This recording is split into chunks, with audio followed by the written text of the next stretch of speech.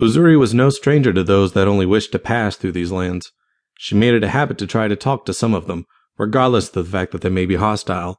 Her ears perked up when he saw a red-maned lion trying to make his way through the Pride's territory.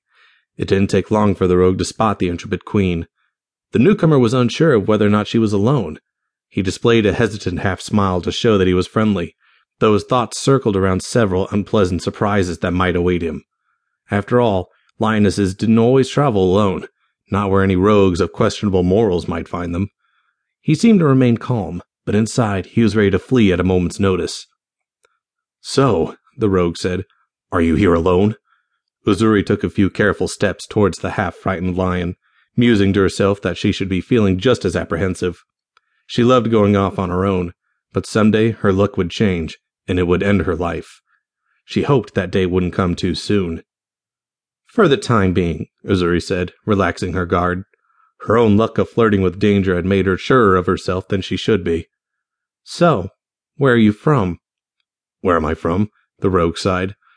"A few nights' travel from the east."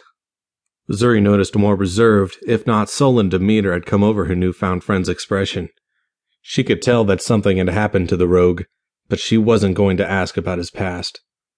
"So, are you out here exploring?" the queen asked, trying to lighten the mood. Yes, I suppose that's one way to put it." The rogue looked about once again.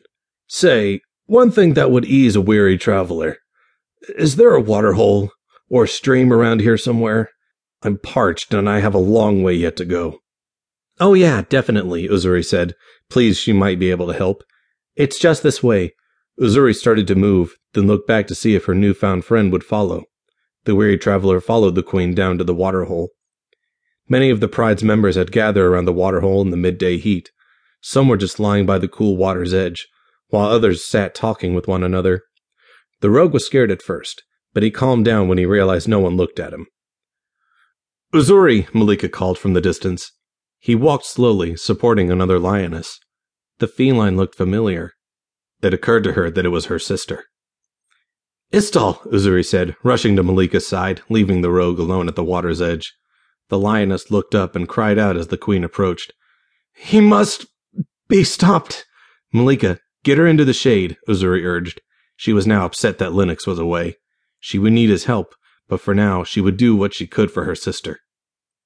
Malika helped Istal to lay under the closest acacia tree, while Uzuri rushed past to grab some herbs she had stashed.